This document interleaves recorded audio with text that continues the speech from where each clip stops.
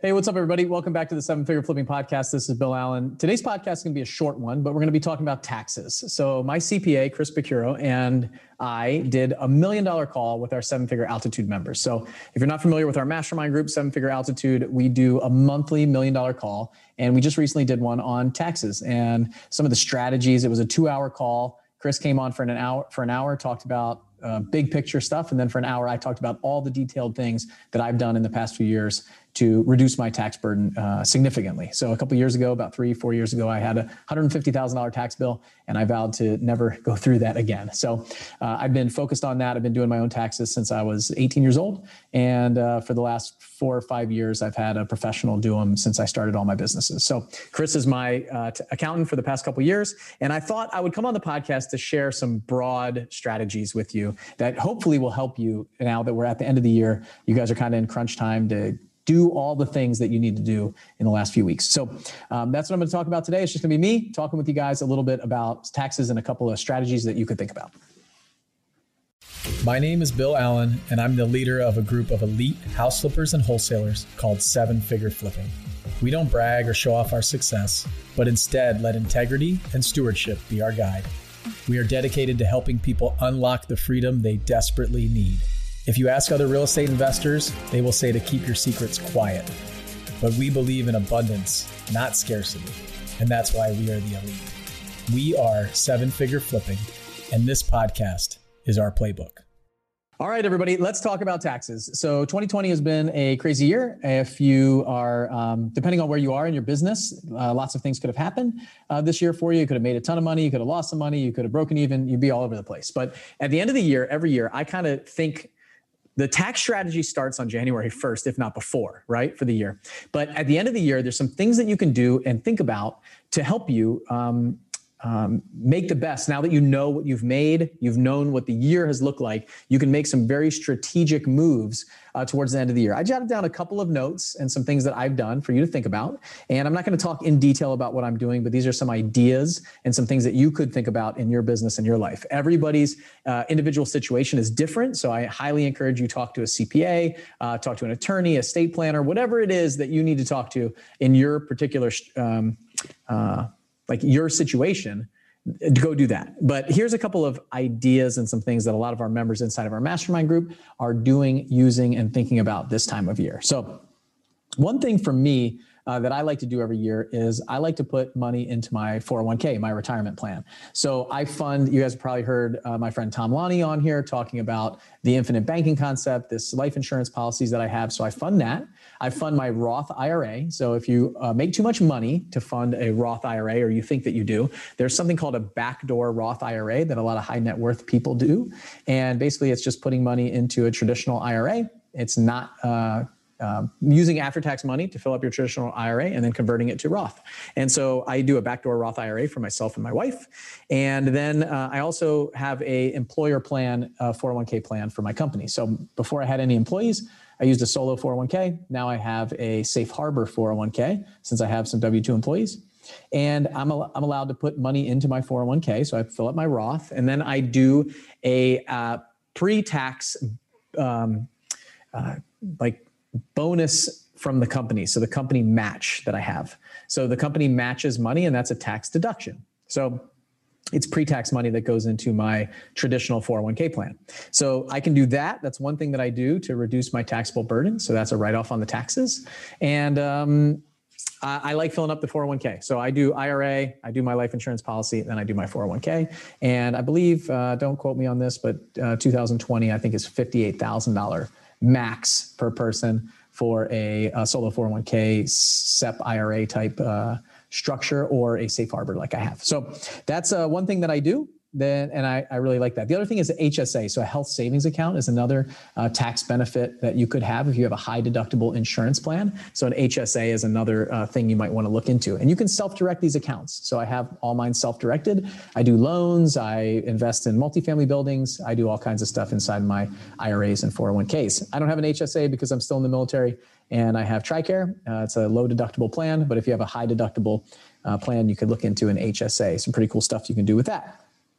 The other thing that could have happened to you this year, and hopefully you took advantage of it, was some capital loss harvesting potentially if you're invested in the stock market. So when you have some losses in the stock market, what you can do is you can actually sell your stock at a loss and then go buy something that's kind of comparable but not the same, right? And go buy it, and then it could go up. So this, I don't know, stock market was down around 18,000 at some point, and it's over 30,000 now. So as you see your stocks going up and down, you can basically capital loss harvest or capital gain harvest potentially, depending on what you want to do for your stocks. So something to think about. You might just want to Google capital loss harvesting and look into that. So there's a couple different things that you can find similar but not exact index funds, things like that a lot of people use when their stocks go down significantly. You can take that capital loss, put it on the books, and then go buy something else around that same price that can then go up in the future. So that's something that I've done in the past a lot of when I was investing in the stock market. So if any of you are still in the stock market,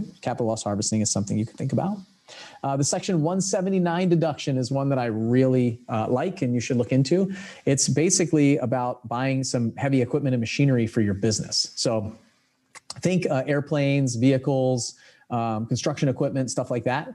And you could do a bonus depreciation where you can depreciate 100% of this in year one. So if you put it into service, so you still have time in December to go buy something, and you could, let's say you buy a big heavy truck, right? An F-350 or something for your business. And you put it into service on December 31st and you use it 100% for business. That day of December 31st is in service. Then for 2020, you can write off 100% of that potentially under the Section 179 deduction for your business.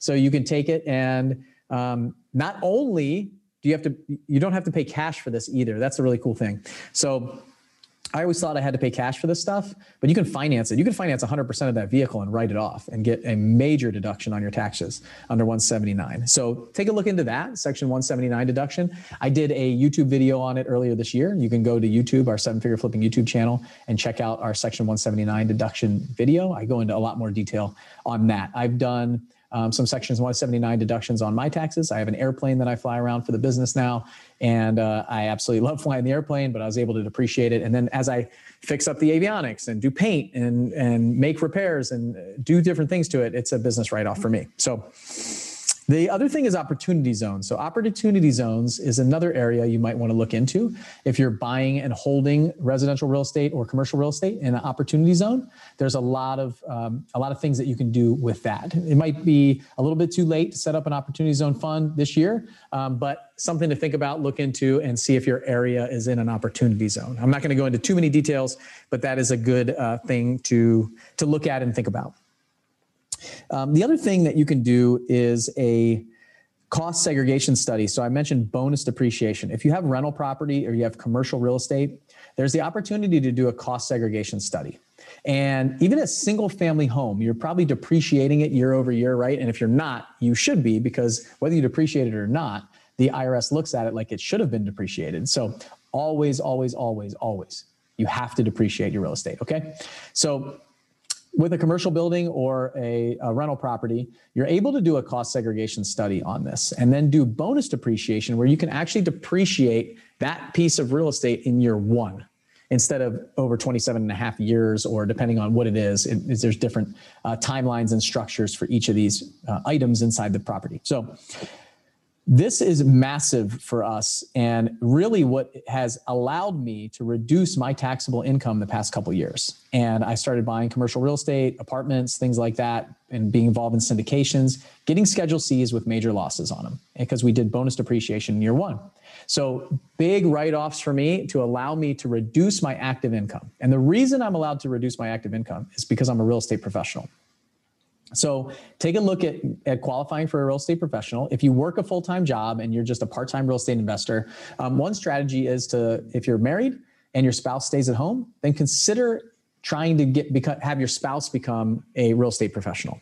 If you're a full-time real estate investor, you really don't have a problem qualifying as a real estate professional. Just talk to your CPA, tell them, I want to figure out how to qualify as a real estate professional. That way you can take all this depreciation that we're talking about, all these write-offs, all these different things, and offset your active income. And that's the key. If you make $300,000-$400,000 active income, but you have $500,000 in losses, next thing you know, you're writing off $100,000 loss in that year for taxes. And so that brings me to my next point. So cost segregation studies, bonus depreciation, big write-offs on your taxes. One recommendation I have for you is for single family homes is a company called KBKG. So I think it's kbkg.com. You can go there and they have a software tool that you can use. Just check with your CPA and make sure that they're willing to sign your return using that as your cost segregation study. You basically input some information about it. It's like $500 or $600 per property as opposed to thousands of dollars, tens of thousands of dollars for larger commercial buildings. And it's one way to go for your cost segs for your single family rentals.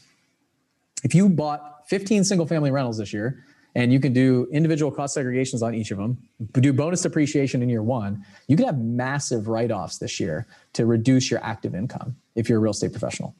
So from that, so let's use that example that I had. I had a $400,000 of active income. I wrote off $500,000 on Schedule Cs because of bonus depreciation and all the other things that I had going on, right? So I have this $100,000 in loss. So then one thing that I can do, which is really cool, is let's say I put all that money into my traditional 401k, right? And that I talked about, all that company match in that 401k. Maybe it's $36,000, $37,000. Well, I can take that and convert that from traditional to Roth. And that's a taxable event, right? So it was a tax write-off. That $37,000 that went in there was a tax write-off. But my conversion now would be at my tax bracket. Well, if I have a $100,000 loss and I converted $37,000 from my traditional to my Roth, my taxes on that are going to be zero. So it's basically a free conversion from traditional to Roth that I can then grow for the next 30 years, 40 years, however old you are, however long you're going to grow that inside of your IRA or 401k, tax-free because it's moved over to a Roth. So that's the structure of basically converting retirement plans when you have some losses, or looking at your tax bracket and strategically converting that money. I've been doing that for the past couple of years, converting my traditional 401k money over into Roth 401k money, and basically getting the tax write-off a few years ago and now converting it because I am in a low tax bracket because I have large write-offs for depreciation. So hopefully that helps and triggers a couple things for you. And by all means, play this for your CPA or whoever you're working with and give them some ideas. And maybe they say that you can't do that in your situation, but start thinking about this and strategically planning for it, especially at the end of the year. The other thing is taking a look at like moving around some income. So if you're in a high tax bracket, so you're the big breadwinner of your family, you might have some other people in the family that could work for your business. So if you're a business owner, your spouse could do some marketing or could do some admin work, and they might be your spouse is going to be in your same tax bracket because you're probably married filing jointly. But what about your kids? Your kids are in a low tax bracket. Maybe they're under 18. And they can get paid $5,000, $10,000, $15,000 to do some things for the business. Maybe they're doing admin work. Maybe they're taking pictures. Maybe they're sweeping out houses. Maybe they're painting. Maybe they're doing landscaping. Maybe they're doing some marketing. Maybe they're models for your business. There's all kinds of things that they could be doing for your company. And you could basically pay them $10,000 as an example towards their business. They're in a tax bracket of 0, right? So their taxable liability on that money is very low. And then that's a write-off for your business that $10,000 comes off of your income as the business owner and the company that's making money and moving over and shifting to somebody who's in a lower tax bracket. So something to think about. A lot of people will pay their kids. There's a lot of information and videos and things like that are out there for that. But consider doing that and look at the election for I'm drawing a blank here. What you can write off each year is just over $12,000. So you're I don't know. I'm live here and I'm not going to remember what it is. But so anything under that, so under 12.5, 12.6, 12.8, whatever it is for the standard deduction. That's what I'm looking for. That standard deduction, probably people like driving down the road, like standard deduction is standard deduction. So, okay, I got it. So standard deduction, anything under that, then it's not going to be taxable for them because they're going to have the standard deduction to write off. So think about that. So anything over like $12,000, 12.5, 12.8, whatever the standard deduction is. And you can shift some of that income if they're legitimately doing work for your business, right? They have to legitimately be doing things in order for you to pay them. Dot your I's, cross your T's, have a contract with them, have an employment agreement, put them on payroll. They should be W-2 employees, all those things. And then if they get paid W-2 employee income, then they can create a Roth IRA and they can start contributing to their Roth IRA. Even as like little kids can have a Roth IRA as long as they have W-2 income. I remember as I was growing up, I was at a W-2 job and my dad would always push me to put money into my Roth IRA. The maximum was $2,000 a year at that time. It's crazy to think that. It's at $6,000 now. So $2,000 I could put in my Roth IRA, and he would really push me to do that as I was getting W-2 jobs as I was getting a little bit older. So something you can do and start thinking about your kids and their retirement plans, start teaching them about money too. So let's see, what else? The last thing that I really want to talk about is being smart about how you spend money towards the end of the year. So there's a lot of sales going on right now, Christmas sales. We just had like Thanksgiving, Black Friday sales and all that stuff, Cyber Monday. And start thinking about what you need for your business. And maybe you need it in January and February, but it's ideal to spend it in December. So maybe it's a computer, maybe it's some upgraded monitors, maybe it's some lighting, maybe it's camera equipment, maybe it's some equipment for your business. Maybe it's a saw or things like that can become assets to your business that you can eventually depreciate and write off potentially. So think about that. Spend that expense in 2020, because what you're going to do is now when you write that off in 2020 instead of January 1st, 2021, you can move and shift your expenses into the previous year. And so that's going to give you deductions. You're going to spend the money anyway a month from now. And what it will do is it'll shift all of that to 2020. So you'll see that benefit in potentially April 2021, as opposed to April 2022. So if you spent that money on January 1st, 2021, you wouldn't see that deduction for over a year, about 15 months, if you filed on time. And I guarantee most of you don't. So you might be a year and a half or more before you see the benefit of that. So think about some of that stuff. How can you shift some of your expenses? What we used to do is we used to take the marketing costs, so all the marketing costs that we were going to spend in January 2021, and we would spend it at the end of December and get a credit with our Mailhouse, so that we can basically supercharge our expenses in the previous tax year. Get that deduction right away, because we're going to spend the money anyway in the next few months. So why not call up your Mailhouse, call up some other vendors and say, hey, can I buy credit with you for maybe the next quarter, and spend the marketing money now, get the write-off, reduce your taxable burden, and then next year, when you move into January, you can see bigger profits and not have to pay taxes on that money for over a year. So some other things to think about. I always look at that, how do I increase my expenditures? But I don't go out and buy things that you wouldn't normally buy. So if you're not going to buy a computer, you're not going to buy monitors, you're not going to buy cameras, and you're just trying to get a write-off, please don't do that. Don't go buy a car or a big truck or an airplane or anything like that. If you're just looking for a deduction, you're still spending money to get the deductions, okay? So that's one thing. The other thing that you can do is, if you've got training courses or events that you're going to plan for 2021, and you got to buy plane tickets and hotel rooms and stuff like that and spend money, then go spend that money in December instead of January. Maybe it's like our mastermind members are on a payment plan, a monthly payment plan. So what I would do is I would pay all of that right up front. I would pay it in December of 2020, and then I would get the benefit right now of that write-off, and instead of waiting and paying monthly and paying more money. So one thing for mastermind members, you can go pay in full. You can pay for a course, a training. You can go to 500kchallenge.com and grab our $100 course and write it off this year in December. So there's lots of things that you can do to spend some of the money that you would in the future in December. But again, only spend that money if you were going to spend it anyway. So if you're a mastermind member, you're committed to pay, and on the payment plan, it costs more, right? So why not lock that in right now in December, and you can actually write that off now and get the benefit by April 15th, 2021, instead of April 2022. So think about some of that stuff. Where are you spending your money? Really take stock in it. Sit down over these next couple of weeks before the end of the year and strategically look at your books, look at your P&Ls, look at your balance sheets, figure out where you are and where you're potentially going to end up. Hopefully you're working with your CPA and you're coming up with strategic plans of where you are and where you're going to land, and then you can make some moves here towards the end of the year. There are some things that you can fund all the way up to April 15th that will count for 2020. It's not going to be expenses, but it could be some retirement accounts and things like that.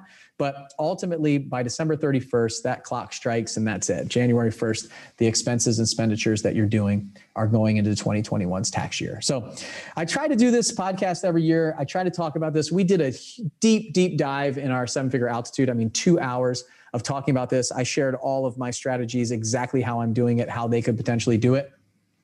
Some big ones are bonus depreciation in some of the cost segregation studies of large apartment buildings that I'm involved in. So I'd recommend you get involved in some of that stuff. Section 179, the income shifting from you to your kids potentially, 401ks and matching, And then expenses, like supercharging your expenses in December is a great option. You're going to spend it anyway in January. Get some depreciable assets, spend some marketing money, any other contractors that you're working with that you know you're going to continue to work with, stuff like that. Can you pay upfront? Maybe it's Home Depot, Lowe's, things like that. Get some credits. Lots of different things that you could do there. Paying off your mastermind events, courses, trainings, booking flights, stuff like that, and spending money. So hopefully those are some good tips. One other thing that I have is, if you guys aren't spending money on a credit card and being smart about it, paying it off every month, that has some cash back and cash rewards items involved in it, you should. I mean, I'm getting $15,000 to $20,000 checks per year for the amount of money that we spend on our credit cards with cash back. So I'll get a check in like February or March, and it'll be $10,000, $15,000, something like that, which is the cash back from the credit card. So think about that. Obviously, it's merchants like me and other companies that are paying, 2.5%, 3%, and you're getting 2% cash back. But take advantage of it. Definitely use it. So hopefully this helps. If you want to be involved in our $1 million calls, all these things that we're doing inside the mastermind group, just go to 7figurealtitude.com. So the number 7figurealtitude.com, submit an application, talk to us, see if it's the right fit for you. Again, we only take people that are doing about 10 or more deals a year, $200,000 or more in profit. You guys already have a systemized business, and we can just help you grow and scale to that next level, add some team members, grow your team, get out of the day-to-day and help you, and just be a community and resource for you. Have an amazing community of people. It's curated. We only let certain people in. Like, it has to be the right fit for us and the right fit for you. So go to 7figurealtitude.com, check that out. And I appreciate you listening to the podcast. Hopefully this quick one helped. It's all taxes right now. It's the thing that I'm focused on the most. And hopefully it helps you move forward into out of 2020 into 2021. So we've got some incredible podcasts to end the year coming up. So stick with us, and I can't wait to share my year in review, what my plans are for 2021. And I got a couple cool announcements that we have brewing right now. So go to 7figurealtitude.com, jump in, submit an application. If you want to write off, go to 500kchallenge.com, spend $100, get a write off for 2020, jump into the challenge, raise some money. And one more thing before I go. The other thing that you could do is if you have investors and lenders that are on an annual note and they're renewing their note, but they don't want to get their interest paid, you can do a paper conversion. So let's say you had a $100,000 investor, they have $12,000 of interest in 2020. You can renew their note for $112,000. So they made 12% interest, $12,000, $112,000. That's a $12,000 payment on a new note that you can write off and roll into the next year. So it could be a deduction that you can have on your business too. So it's a little tricky secret that I have that I like to use. If my investors are not cashing out and not wanting to get their interest paid, I can roll it into the next year by renewing the note and make a paper transaction. So hopefully that helps. I'll see you guys on the next podcast. That's a little bonus for you. Bye. What if you could raise $500,000 of private capital in the next 30 days to fund your real estate deals? How would that change your business? How would that change your life? I've put together a 30-day challenge that will walk you through how to get access to all the private funding you'll ever need at incredibly low interest rates on your terms when you need it. It's called the 500K Challenge. This is the same system I've used to raise over $15 million the past few years.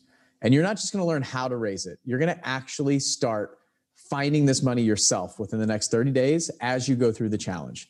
This is the single most important skill any real estate investor needs to have, whether you're flipping houses, buying multifamily properties, wholesaling, or anything else. Jump in and start raising private money now at 500kchallenge.com. I'll see you guys on the inside.